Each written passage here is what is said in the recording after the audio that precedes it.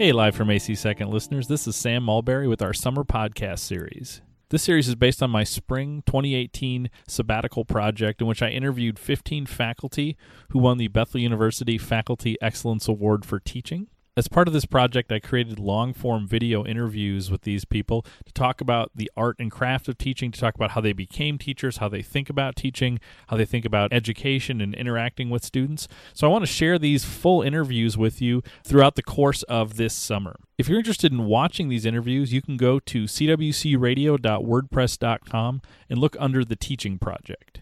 If you want to watch the feature-length documentary, Why We Teach, which is based on this interview series, you can also find that at cwcradio.wordpress.com.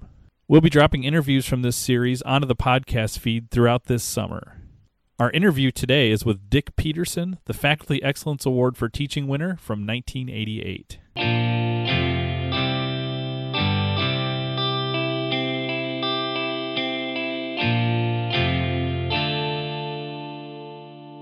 I'm Dick Peterson. I'm been around the physics department for 35 years or so. Kind of retired, but seem to have a hard time doing that very well. So I'm still around some. Been here a while, and came in 1980. If there's any uniqueness in my journey, it's starting as very much a rural, introverted little farm kid in Wisconsin. Not far from here, but near Red Wing, Minnesota, actually. It was home on a farm there. But the relatively unique these days is that I actually went to a one-room schoolhouse for all 8 years of elementary work. There were 2 people in my grade, and about 22 people in the whole school. So that was 8 years of that. And when I kind of reflect back, that beginning, for better or for worse, it had some advantages and disadvantages, really impacted my life a lot. And to begin with, if you talk about the strengths of one-room schoolhouses, it is very much a group learning situation, which I still try to treasure in project-oriented stuff and teaching physics and so forth. I still think for me, some of that started back in that we walked to school about a mile or so along Highway 63. The weaknesses were really, first of all, in the arts. There were almost no background in art or music and so forth came out of that one-room schoolhouse. And actually for me, in thinking about physics, it was not a particularly good situation for doing math. So when I went to high school to rode the bus, quite a big deal when you've gone to a one-room school for the 8 years. But when I went to high school, it was, I took algebra in the 9th grade, and that was quite a struggle for me. I really had a hard time with the math initially. Hard in that I didn't know how to study, never really had to study, and I certainly traced that through undergraduate years and graduate school. I actually ended up eventually being a math major along with physics, mostly just to fill in where I felt the weaknesses of that background. So anyway, I went to high school in Ellsworth, or as my Swedish grandmother would say, Ellsworth was where we went to school. Incidentally, that one-room school that I went to is the same one-room school that my father went to, so years before. And I was certainly a first-generation college student. Relative to my father, he did not go to high school, so he went through 8 grades in that same one-room school. So that is a legacy that if I compared it to people I went to graduate school with and so forth, it's really quite different. And At times I've certainly seen it as a disadvantage of kind of starting out behind. And even in high school, I was not viewed in the kind of the academic elite of the little school, which had only 90 or 100 people in my class. But I was certainly not viewed in the honors group, shall we say, of that high school. So it was only when I got to college, and we didn't have much money, and I certainly, I ended up going to the University of Wisconsin River Falls, which in physics happens to have a wonderful program. They still do, and that really was a lot of the background that got everything started.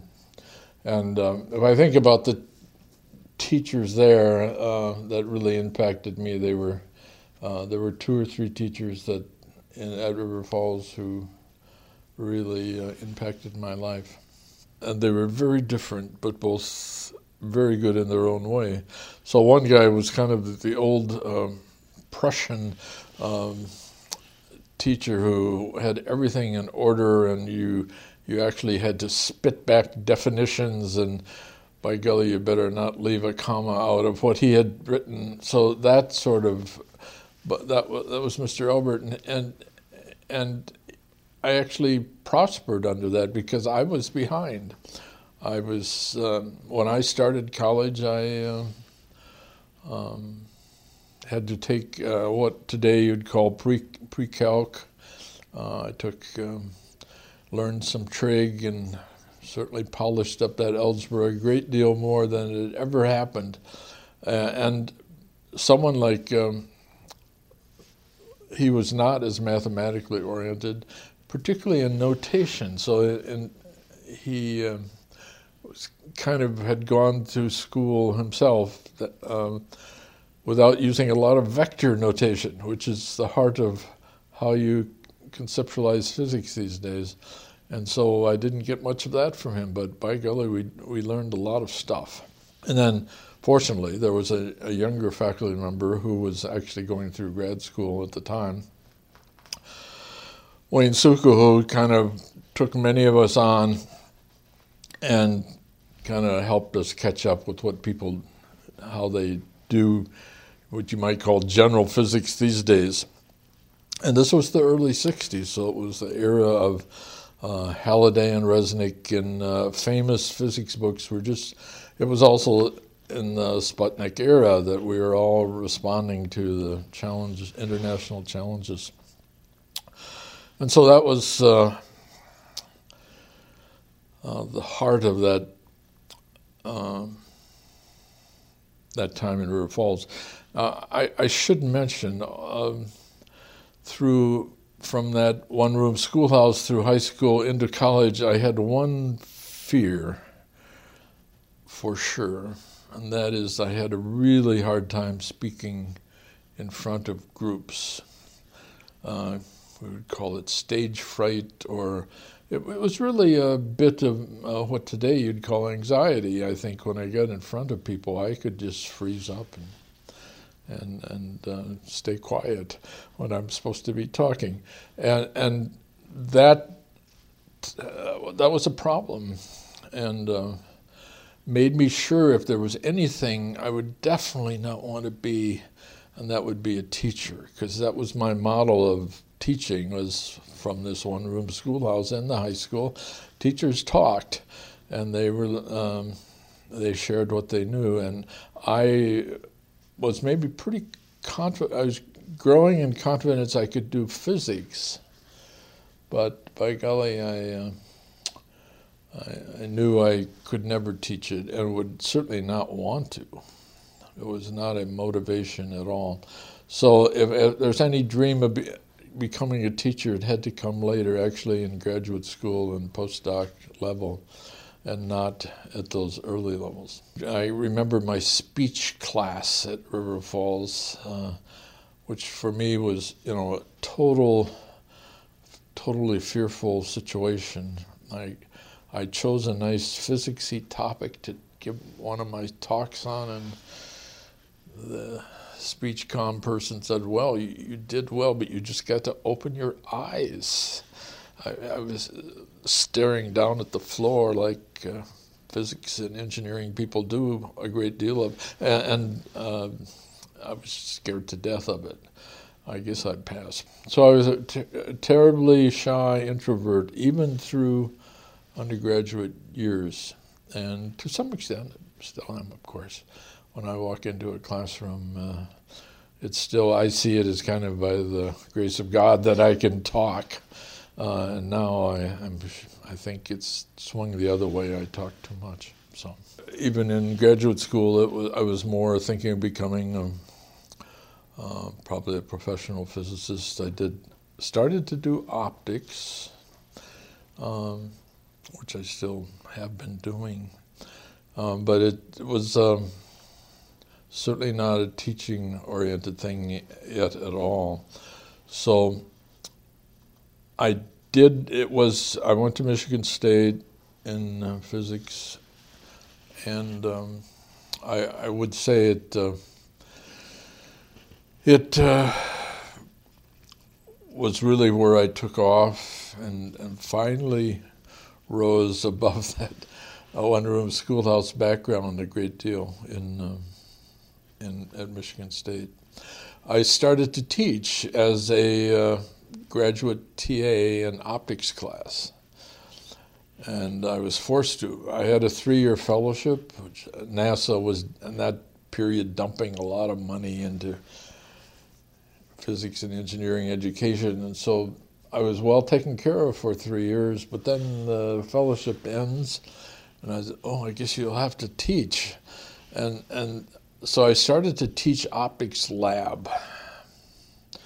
And you have to kind of understand, this is the middle 60s, and this was a triumphant era for, not only was NASA dumping lots of money, but it was an era where a lot of things were happening in optics. The laser was kind of invented, working for the first time in the early 60s, several different types of lasers, and gradually the whole area of optics became, in many ways, at that time, the most active field of physics.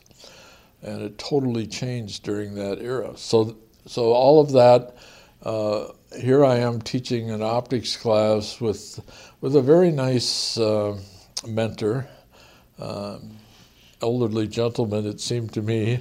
I'm sure nowadays he was probably not as old as I am now. But he gave me a lot of freedom, and at that point, particularly just prior to that, the first holograms had been made, and I determined with Dr. Haas that we would utilize holograms in teaching the optics lab. And I started to work with undergraduates and I found I kind of liked that. And I found I didn't have to stand in front of people and talk. I could actually do things in the lab. And that was kind of the light bulb going off, that I could see that maybe I could enjoy this, even though I still would say to myself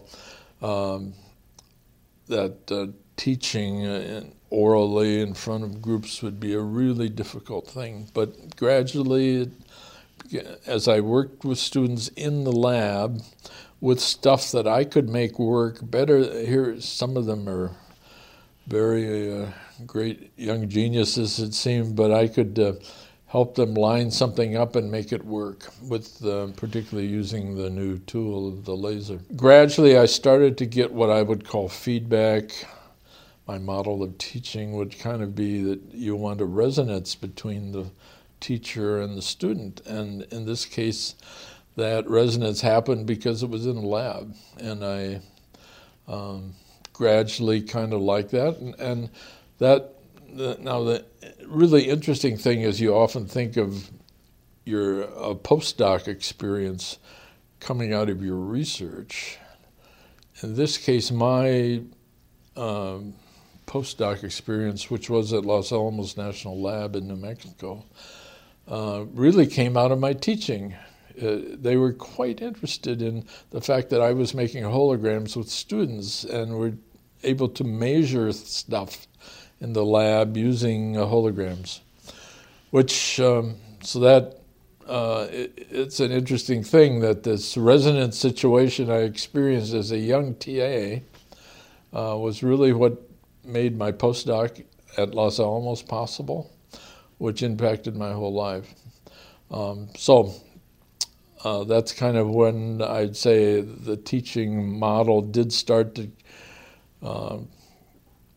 become reasonable, and so that when the postdoc was done, I probably could have stayed on and done research there, but I decided after the 2-year postdoc, while I actually would keep going back to Los Alamos in the summers.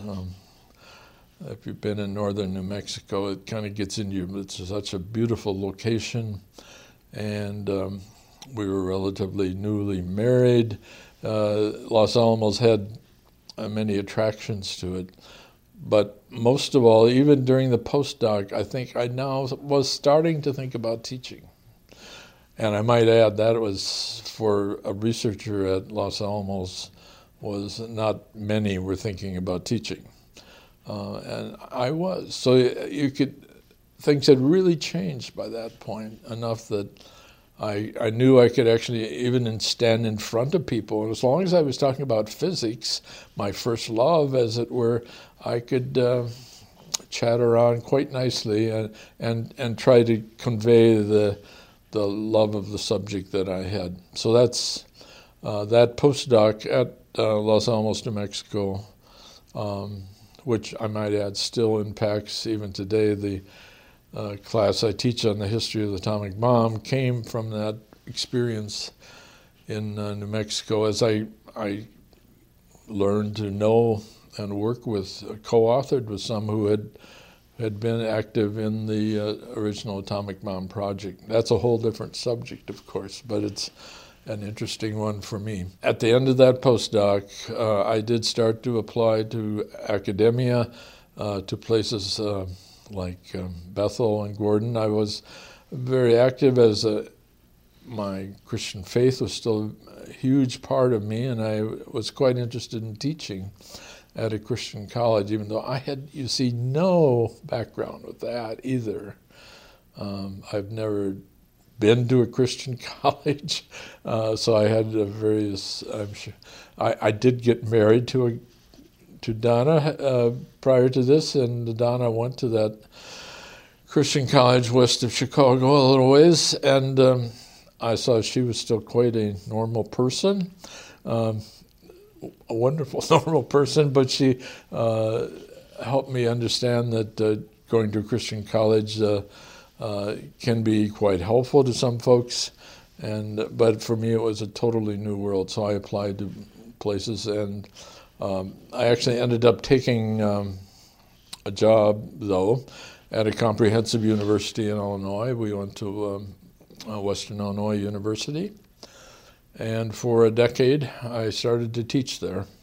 There were many things to learn as a young teacher, and I think if there is summarizing thought, it's that I did not realize I had the most to learn from the students, more than even from my colleagues.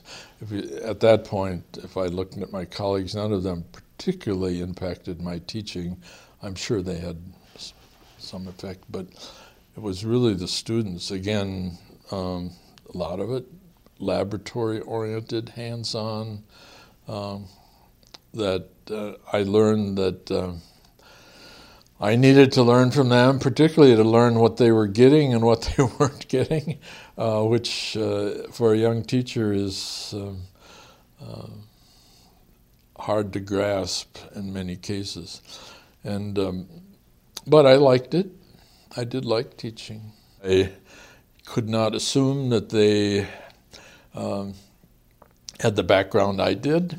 Still, at gut level, a shy, introverted farm boy who knew how to build things and fix things and many of them did not have that aptitude at all, it didn't seem. They'd hardly used a screwdriver or a drill, and so going into the shop and so forth, it was a different.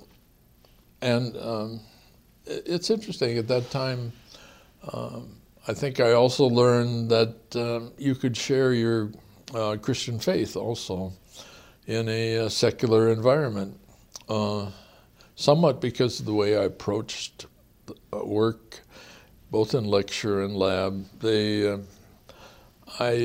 We did teaching evaluations in those days as well. This is at Western Illinois University, actually, in the mid-'70s.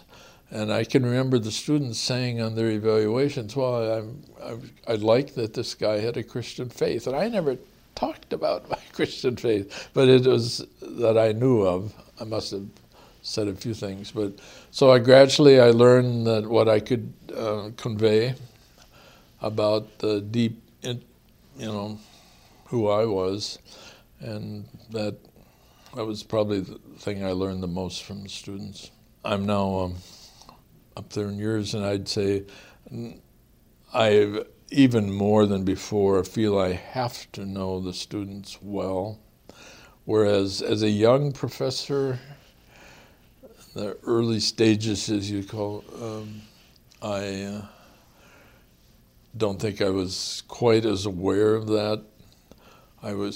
While at Bethel, in a way, research has been my thing.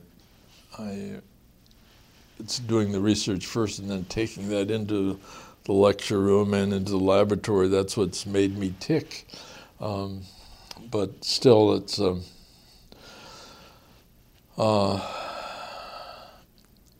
taken a while to respond to the students at that point. We bring gadgetry into the lecture or into the lab even, and we do demonstrations. We try to use it to pull students into what we're doing. Those who study the science of teaching would say demonstrations are not necessarily effective in teaching concepts, but because that's true if you just do them as a show, which we do at times. We are show people.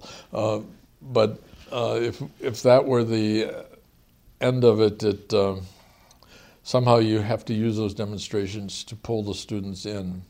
And I've been privileged to work with some people who were geniuses at that, and both in laboratory and in a lecture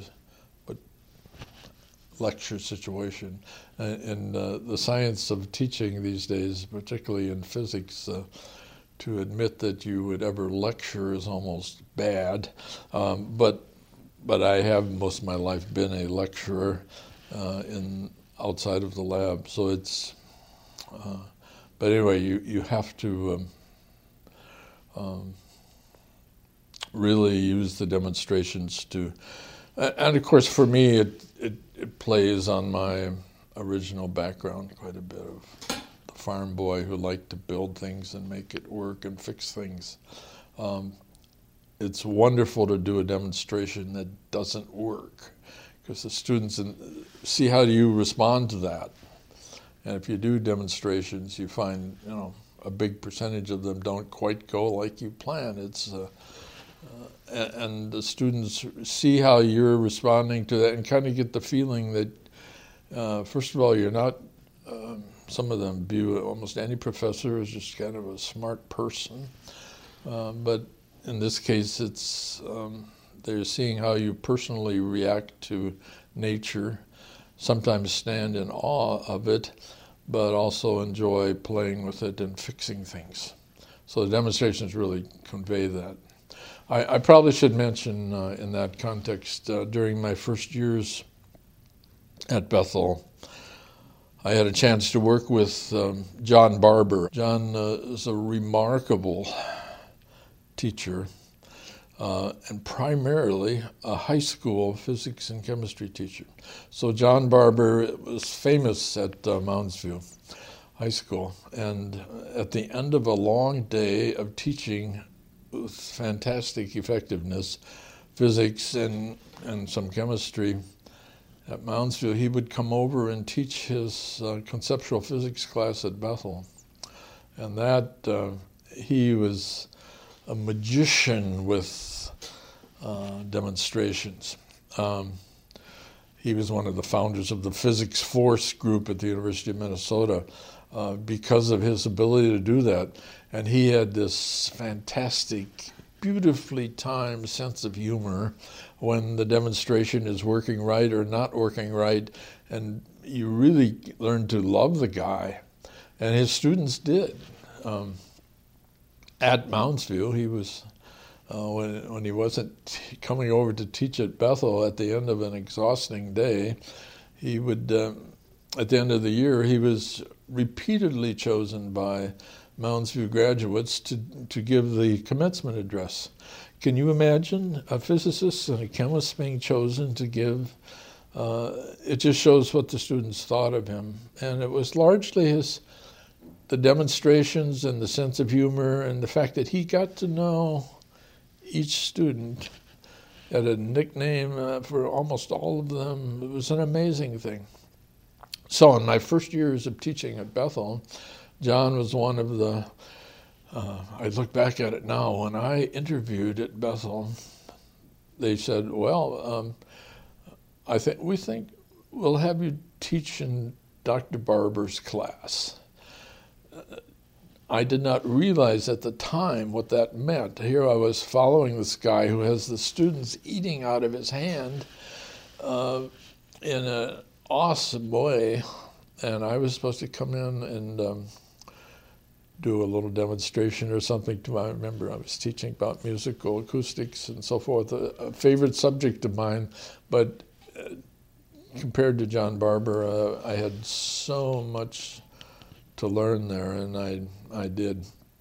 John died a few years ago, way too early, but he still has a profound effect on our department.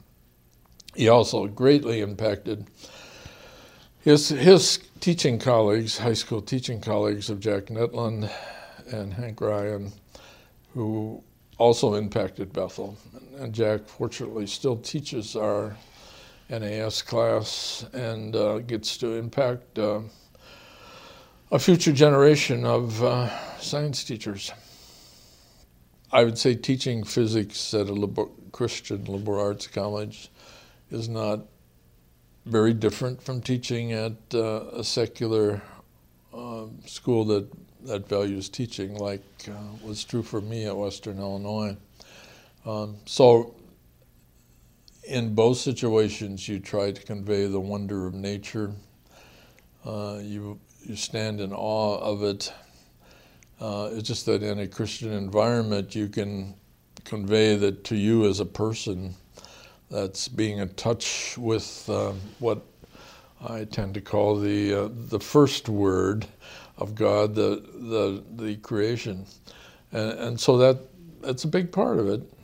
But mostly the students get the sense that here's this guy working in the lab or giving lectures or doing demonstrations who is walking with God in his or her own way, and that it's an interplay, that what you do in the lab or the lecture is directly impacted by God. It's not that God is changing the physics. Fortunately, he doesn't, or we would really goof everything all up. The rules aren't changing, but that they see that for you as a Christian doing physics, that the miraculous interaction of God with the universe is something you glory in, and it's just fun. It's enjoyment. And that's often not what they think of when they think of physics. They think of being humbled by some stupid equation which is not so clearly ordained by God to them. So that's for me the most important part as a Christian physics teacher, is that they see that you're a participant in this creation, and that you feel part of it. In the sense almost of C.P. Snow's two cultures, humanities and the fine arts, are, of course, a crucial way in which we can learn to express personally, in a unique way, our interaction with, in our case, the interaction with the universe. I can remember very well my first class I taught at Bethel was actually what we call introductory physics. It's the physics class for life scientists, and I was teaching that. And my class followed the class of Bill Smalley. Bill Smalley was a anthropological linguist and a great scholar, and just being in touch with Bill was so cool because I could see how his interaction with his work, as both as a scientist but as a person of faith and a person in the social sciences, was so powerful for me. I can still remember coming into my very first Bethel class, and Bill was just closing down his class, and he had his New Testament there on the front desk. Well, that blew my mind. I wasn't used to teaching or using the New Testament, and particularly I already knew that Bill was a fantastic scholar who had helped develop a written language for the Hmong culture in the mountains of Laos.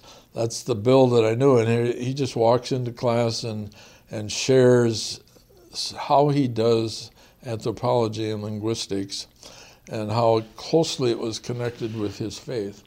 That's just an example in the case of social sciences of how directly connected it is to other sciences. And I really responded to that. I guess another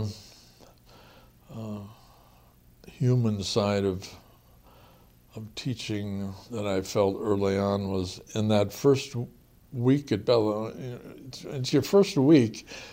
First of all, I had the experience of teaching in John Barber's class. Then I had the close acquaintance for the first time with Bill and his wife Jane Smalley. And then at the end of the hallway in AC 246, that lecture room that's still there, I couldn't help but hear kind of another Bethel fixture of, in this case, an interdisciplinary figure, namely Russell Johnson, yes, who spoke with his interesting Swedish intonations all the time. But I couldn't help but observe how he was teaching. And Russ, I watched him in his, particularly my second year at Bethel, I was appointed division coordinator, and so Russell was in my division of sciences, and I had to figure out what made this guy tick. He had been at Bethel almost a half century teaching the life sciences and so forth. And here, to see him start a class at the beginning of the semester, he would actually go around and take the time to listen to each student, and particularly would ask almost every student, where was their hometown? Well, I thought that's kind of quaint. Why does that matter? But I learned that because Russ knew all the little towns in Minnesota almost, it was his way of establishing a close connection with those students. And it worked. And so even now when I teach, somehow I have to do what he did by going down the row. But I can't do it that way. First of all, I feel uncomfortable. It takes too long to kind of. But of course, what he was doing was really pulling the class together, so they see someone across the class that is from their hometown. What I do now is actually meet with each student for 15, 20 minutes at the beginning of the semester, which accomplishes for me and somewhat what I saw Russ accomplishing in his class. I can still remember him talking. He was talking about plants and so forth, and his reverence for soil, he would say, and he wouldn't call it dirt. It was soil, and he knew everything about it, and he knew on even this campus, if Russ led you on a tour around the lake, he would be pointing out the different soils that are around and how they impact all the living things. It just brought out the interdisciplinary. For me, of course, as a farm boy, this is also a step back into my past where soil was very much a part of what I knew something about and tended to now forget. When I came to Bethel, I brought a class that I had taught for many years at Western and started to teach musical acoustics, which allowed me to get to know music students and what made them tick very much. And for me, that was a wonderful link in with that side of our campus. I remember because I had, as you recall, somewhat because of my one-room schoolhouse background, almost no background in music whatsoever. I didn't know much about these little dots that you call notes on the paper. It meant nothing to me, really.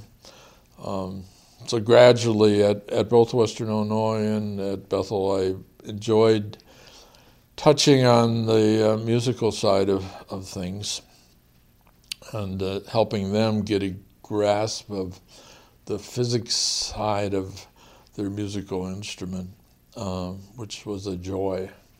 And they, of course, teach me very well what they were hearing when they hear a musical instrument play, and it's a little different from me wanting to hear the different physics and engineering harmonics.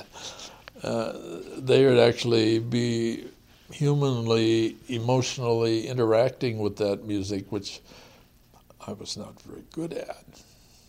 I remember once I was giving a final exam in musical acoustics, and I thought it would be really cool when the exam was being taken if I would play some music in the background. I thought that was just a thoughtful part, just to represent what they... and 5 or 10 minutes into the exam said, "You've got to turn that off," because the music was, to them, was not just background. It was part of what they spent hours with each day playing with their fiddle or with their horn, and it was driving them nuts if they're taking an exam. It just shows, to some extent, the wall between the two cultures and how we approach something like music. And to some extent, it was also true in art. I got to know Wayne Rosa pretty well in my first years at Bethel, and he helped me understand. When I was actually at River Falls, I was quite taken with art history, particularly 20th century art history. So that is a part of me that comes out when I talk about light and optics. It just bubbles out now and then. The art is there, but it's a different perspective. I must say, for me in the world of physics teaching, I've been very involved nationally in the American Association of Physics Teachers, and there's a growing tendency to view teaching as a science, much more than we used to do. And from it we learn so much, so that science of teaching is increasingly obvious to, I'm sure it's not just true in sciences and other areas as well. So that, but at times I have to admit, to me, when you approach it too much that way, I have some pushback. I fall in love with physics so easily that, to me, to study intently and with data and so forth exactly how students are learning or not learning it is not what really makes me tick. So the science of physics teaching, for example, to me is a powerful tool. For me, it's almost like math. I enjoy math as a tool to do physics with. For me, the science of teaching and learning, for example, that when people are sitting in front of your lecture, they aren't getting nearly as much as you think they are, but you can dream on and hope they're getting it. But that science of teaching is an increasingly important aspect of it. But for me, it's just when I think of a John Barber or Russ Johnson, the science of teaching is not. I'm thinking they're more of their personalities that they pour into all of that.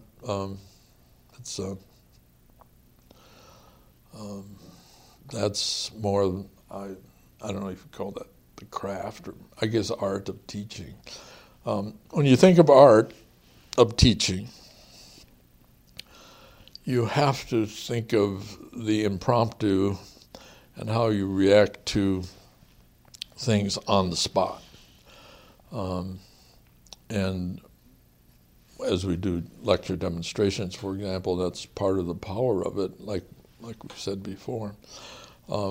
And someone like John Barber was a genius at that part of the art of, with a sense of humor that would just have you rolling in the floor almost in laughter.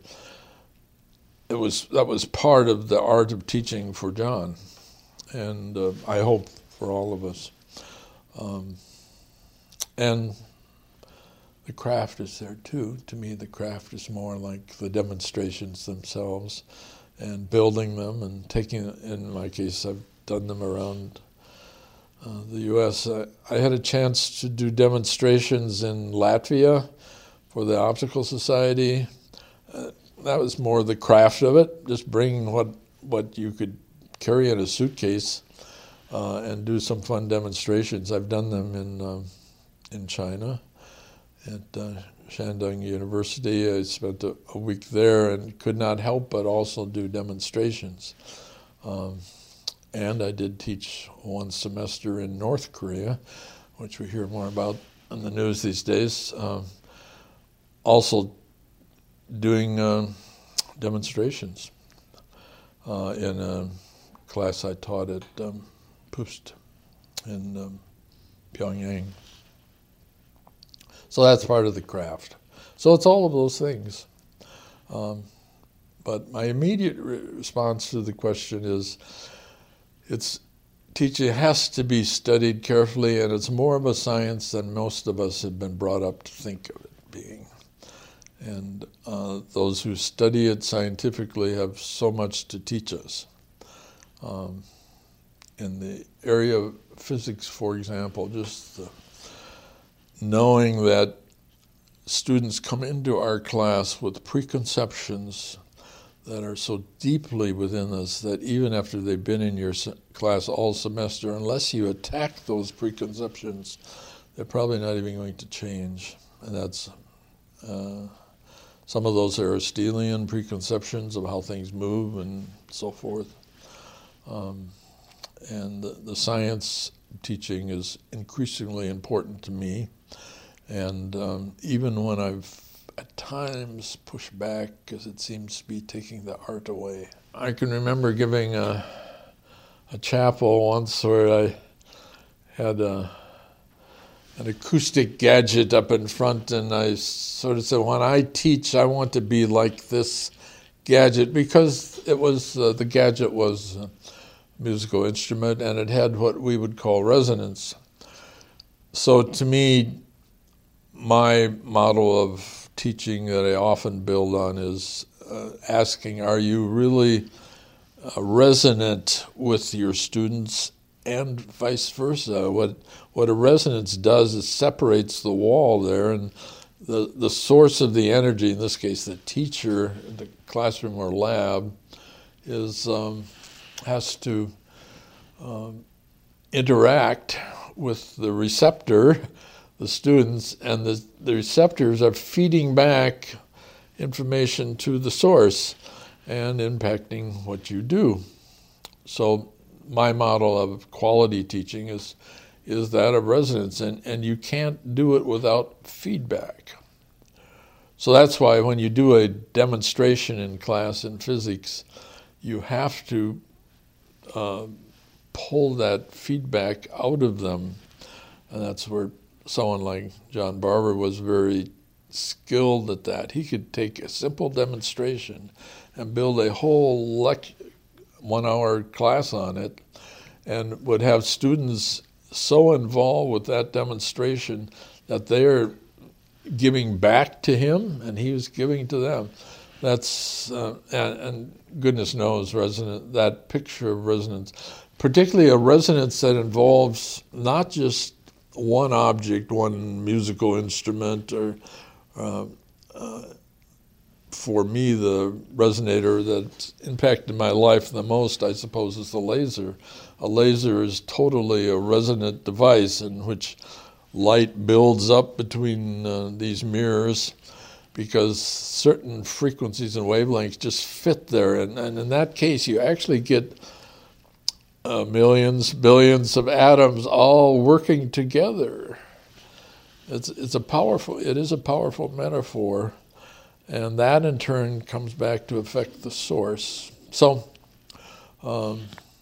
I want my classes to be like a laser, I guess. I want them to be an example of where I'm reacting to the students and they are interacting with me as the teacher. Then in that metaphor becomes kind of the source of the energy at best.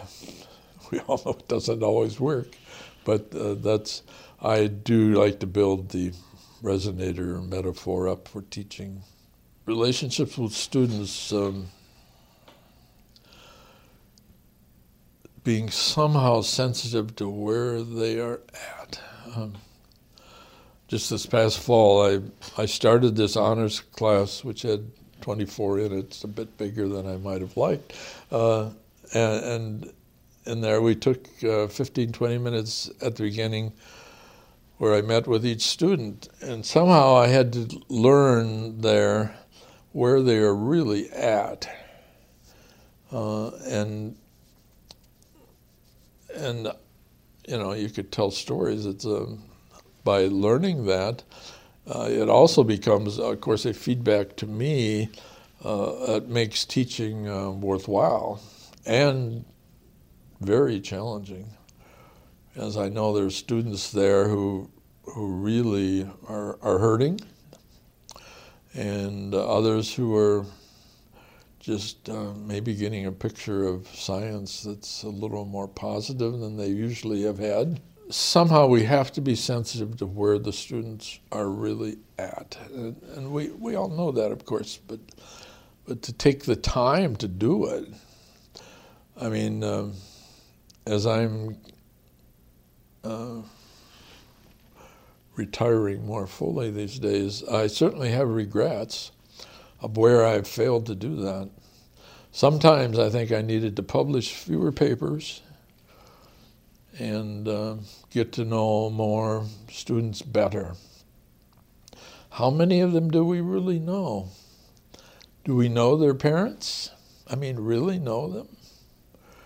I have friends, one of them in particular in the physics community named Jim Stith, who's African American, and he talks about what strengths the historically black colleges bring particularly for black students.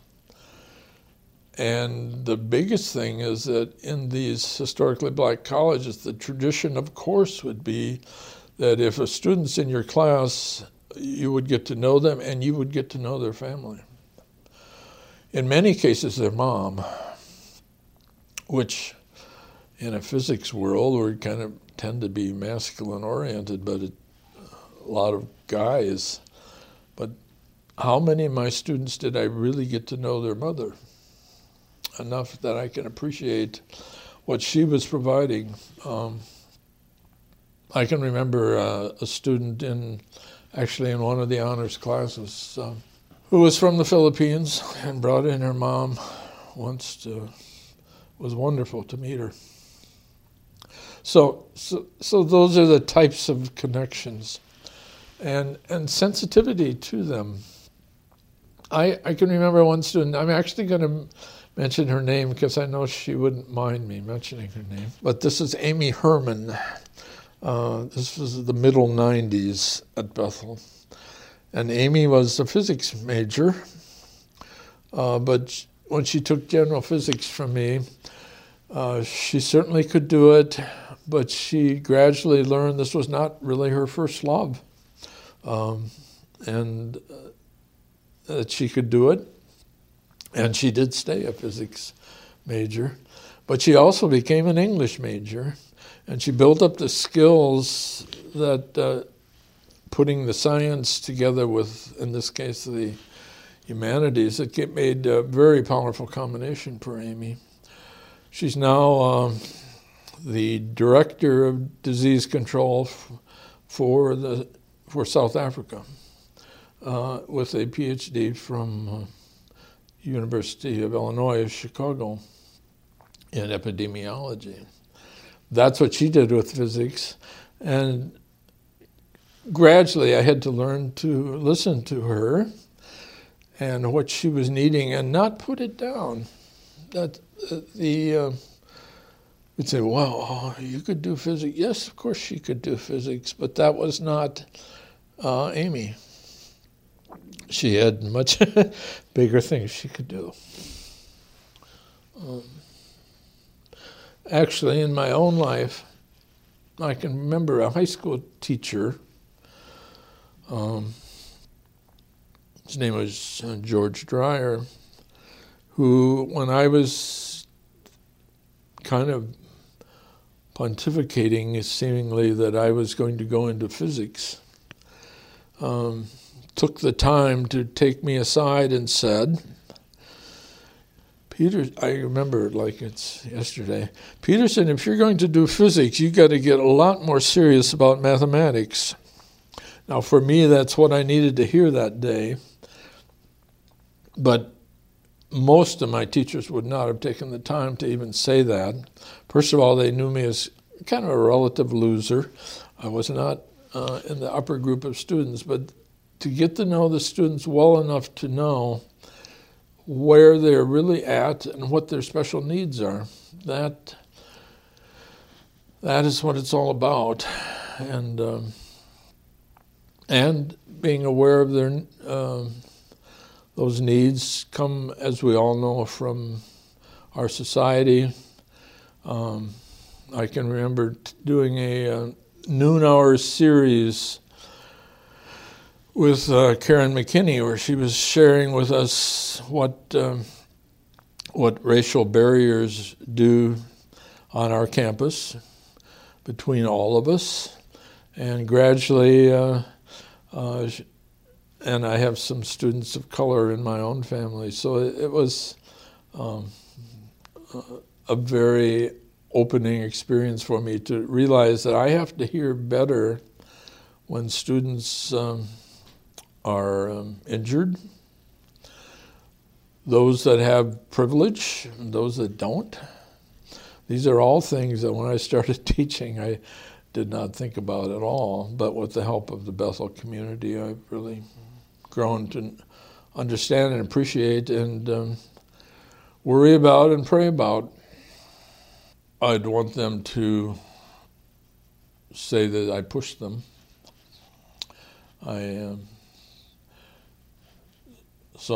That's part of me saying that.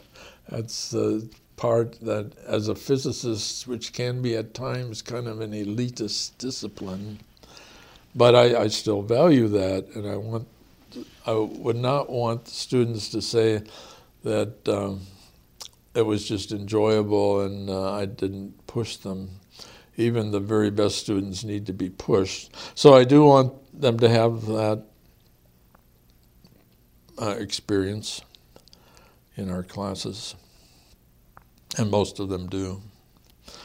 And when we do the surveys of graduates and stuff, I think the physics engineering department gets rather high responses that students respond, yes, I was pushed. And sometimes that pushing may mean that they may not have enjoyed that and they do something else. And that could be for them absolutely the right choice. So I do want people to feel they've been challenged and that the tree that they live on has been shook a little bit. At the same time, I want them to be affirmed by what my discipline and other disciplines like it can provide to their world. And that's true whether they're in a conceptual physics class or in an honors class on the history of the bomb or whatever that might be. I want this to be something that, I guess it was just yesterday, I do respond to, I do Facebook, and one of the positive things that Facebook allows you to do is to keep in touch with students and see what they're saying. Sometimes they may want you to know what they're saying about everything, but I can remember one student, that was just yesterday, saying he still has our Atomic History of the Bomb book sitting on his kitchen table because it has meant so much to him. So I want those things to stick, not only for our majors, but for the general student population. So I want them to be challenged, and I want them to be sustained and affirmed by what they've learned about the wonders of physics, in my case. Well, advice for a new teacher probably is what, like we've been talking about. When I started teaching, it was mostly me as a source of knowledge. I think I did that fairly well. I always was responding to them, but I think I was not being changed by the students. And so to be prepared to be impacted by your students. Just talking to one of our recent graduates who's in physics education, who is teaching in the Twin Cities suburbs, but with open enrollment, at least half of her class is Somali, coming from Minneapolis in many cases, with open enrollments out to the suburbs. And believe me, she could, I think, affirm that she has to, first of all, be really strong, but she also would be pushing herself to really hear what those students are telling her. Or in some cases, they're giving her a real hard time because they come from a different subculture. And somehow you have to be willing to really hear your students say what they're saying to you. And if I have regrets, it's that, looking back, is at times I did not avail myself of that. I think to too much of an extent. I did my own thing and conveyed to them the excitement of my research and so forth, but I wish I had gotten myself to be more impacted by their lives. And that's hard to do for a teacher. For students, I think they have to be willing to really interact with a prof and pull him or her out of that person what can really be useful to them. I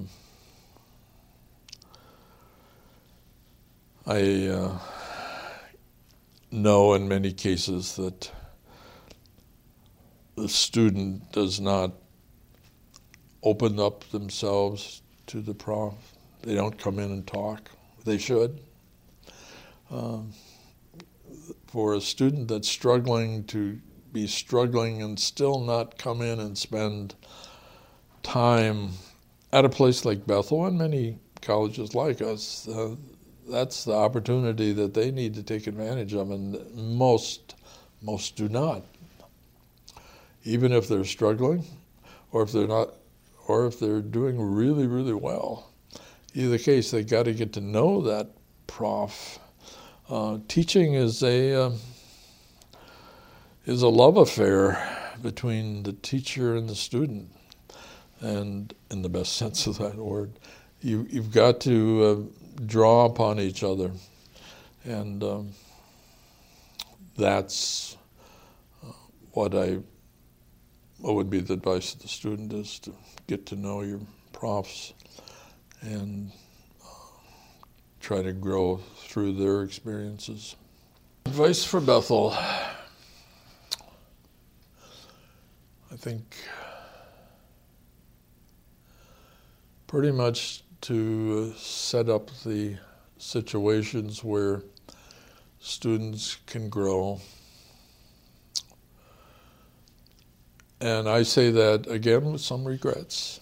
I feel at times we can be too elitist.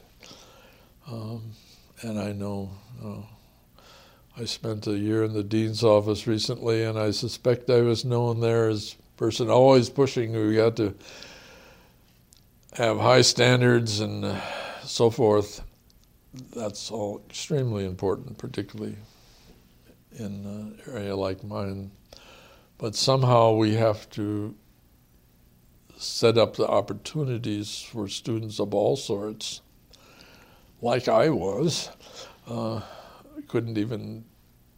would just think of myself, for example, coming in to talk to the professor, this introverted, shy kid, there's almost no way I would do that. Somehow they have to almost convince me that they're there to help. And Bethel has to establish the situations where that happens. Like the cross-cultural center that's been set up in the last year or so. I know from talking to students that that's extremely important to them. And it was a long-needed initiative from Bethel, and most of us would say it needs to be bigger than it is now.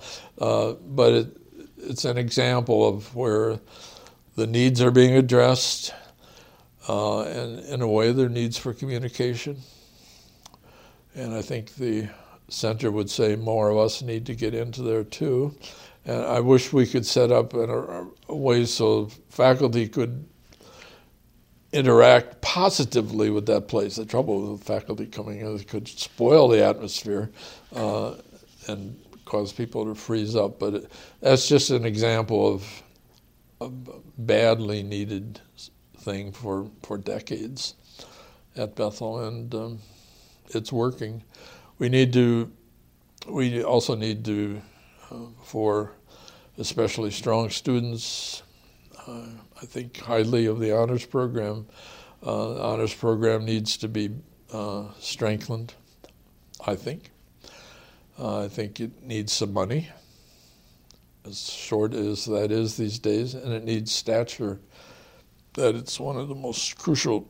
Again, it's just reacting to student needs and setting up the strategies for helping them grow in this place.